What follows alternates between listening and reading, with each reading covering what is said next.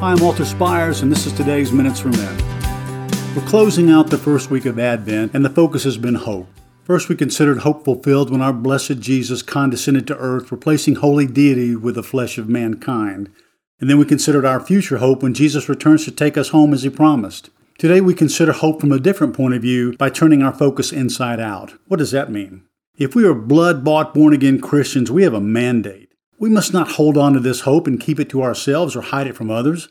In Jesus' greatest sermon in Matthew 5-7, he challenged and instructed his followers. You are the light of the world, so let your light shine before men that they may see your good deeds and glorify your Father in heaven. My dear brothers, his closing words in Matthew 28 were even stronger. Go into all the world and make disciples. How do we begin? Consider the words of the Apostle Peter. In 1 Peter 3:15 we read, always being prepared to make a defense to anyone who asks you for a reason for the hope that is in you. Our hope now and forever is in Jesus and Jesus alone. Isn't there someone you know that needs to know the reason for the hope that you have? If so, what are you waiting for? We owe it to them to share the reason for the hope that we have, that hope in Christ alone.